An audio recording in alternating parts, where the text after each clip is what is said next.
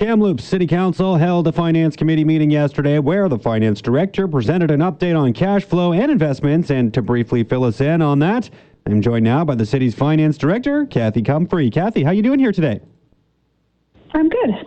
Good. Thanks for having me. Yeah, thanks so much for taking the time. So you told me that you mostly talked about what is going to be presented in July. That was kind of the intent of yesterday's presentation. I just wondered if you could maybe give me a quick overview of sort of what you were looking at here yesterday. What was sort of the bullet points of what you were trying to get across to council yesterday? Yeah, so there was a couple things that we talked to the Finance Committee about. The first one was part of our strategy moving forward in this sort of new COVID environment was, concern about cash flow. And so we wanted to present to the committee what that we've done over the last few years to support our cash flow. So, my team's done a lot of work working with our investment people to sort of ladder our investments so that we aren't sort of tied to having money only coming in July when the property taxes come, but we've done a lot of work to sort of mitigate cash flow concerns. And so we wanted to reassure council that, cash flow actually wasn't a concern for the city right now in 2020. We've got cash coming in, we can pay the bills, we can do all that sort of stuff. And we've seen the community really heeding our ask of if you can afford to pay your taxes, pay them. And we've had a lot of people coming to City Hall and paying online. So that is really good news for us and wanted to pass that along to council. Yeah. Yeah. Were you surprised at all when you kind of crunched the numbers a little bit and saw that there wasn't maybe a cash flow problem? Because, when you started looking at what the potential, when COVID-19 hit, right, in mid-March, and then you and your team started reworking the budget as a result, it wasn't, very optimistic, I guess, but, you were able to come out here and say that it's not going to be a huge issue here moving forward. Were you just surprised that it wasn't a bigger problem than maybe some might have expected here when things first got underway in terms of this pandemic? Yeah, I think, obviously when the pandemic hit Kamloops in March, we really didn't know what that was going to look like. And, like everybody else, we were guessing and how many things would shut down and how long would things be shut down for and, how many people in the community would be working or not working and stuff. And so, there was a lot of guesswork and we tried to be, semi-optimistic, but also realistic and present council with, potentially some of the worst case scenario options. And so, thankfully, I think there has been a shortened duration of complete shutdown of a lot of facilities and buildings for the city as well as for the businesses, which I think has helped the community weather this first phase of this long storm. I think we're going to be in for a while. So that it was optimistic and a bit surprising for us, but in a good way. Yeah, and part of that too that looked like really good news as well was that you're not projecting that you're going to need to use any reserve funds as a result of any potential shortfalls. I mean, obviously you're talking about how things are looking better than expected, but was there always a belief that you would probably have to dip into reserves at least a little bit? Actually, for 2020, knowing that we still had a lot of our revenue sources, the city of Kamloops gets a lot of its revenue from property taxes and from utilities. So some of the communities that you hear in the media, and every community is different, and so depending on how much you rely on the revenues for a lot of the things that were closed, whether it was free parking and transit and the recreation facility revenues and all of those sorts of things, it sort of had the impact on the community. So for us, the timing of it being March, where we knew we were going to get a substantial amount of our property taxes in, led us to think that for 2020 we weren't going to have to do reserves. And the other part of the message I was trying to get to council and sort of to start the community and council and even the staff all thinking about is that I think this is a long-term challenge for the community, because while people have weathered sort of the first 3 months and things are starting to open up, we don't know what the next year is going to look like. And so we don't know whether or not things are going to have to close again. We don't know whether or not, businesses in our community are going to be able to survive in this new normal. And so the challenge financially for the city is likely looking out into our 2021 and possibly even 2022 budget.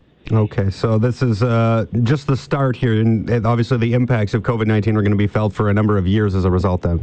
And that's what we think, right? I mean, I don't think everything's going to return to exactly how it was, financially or operationally, come July or anything like that. So, we're just trying to sort of get people to think about what are the priorities for the city, what are things that people really are prepared to pay for in the community, and maybe what are some of the nice to haves that we could put on hold for a year or 2 years, or look at reinvesting the money into doing different things. And I don't know what that looks like, but I think it's a good conversation to start in the community.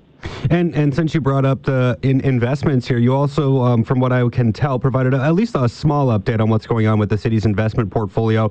When I'm looking at investments, you're looking at things like the markets, big hits that have been taken as a result of COVID-19. They seem to have rebounded a little bit, but from what I'm seeing here, from what the city's investments, it looks like things are going pretty well, pretty positive direction, at least at this point in time.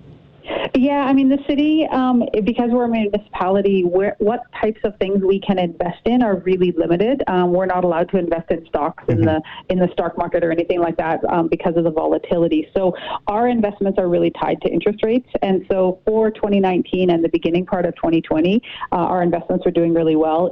We have seen about a 50% hit in the interest rate that we're getting in our bank accounts and in our short-term investments. And so that's sort of another area where come 2021 or even the end of 2020, we expect that our interest revenue is probably going to be about 50% of what it was last year. All right. That sounds like all good news, though, for the most part, just considering the global landscape that we're in right now. It sounds like Kamloops is doing pretty well overall. One thing I did want to ask, too, because you mentioned that people are paying their property taxes for the most part, right? If you asked if you can pay your property taxes, please do so. And one of the things that I know, I believe it was a change, and you can correct me if I'm wrong, but the ability or the option, if you will, to pay by credit card for taxes and utilities, is that something that was kind of newly added here as a result of the pandemic, and has that had an impact?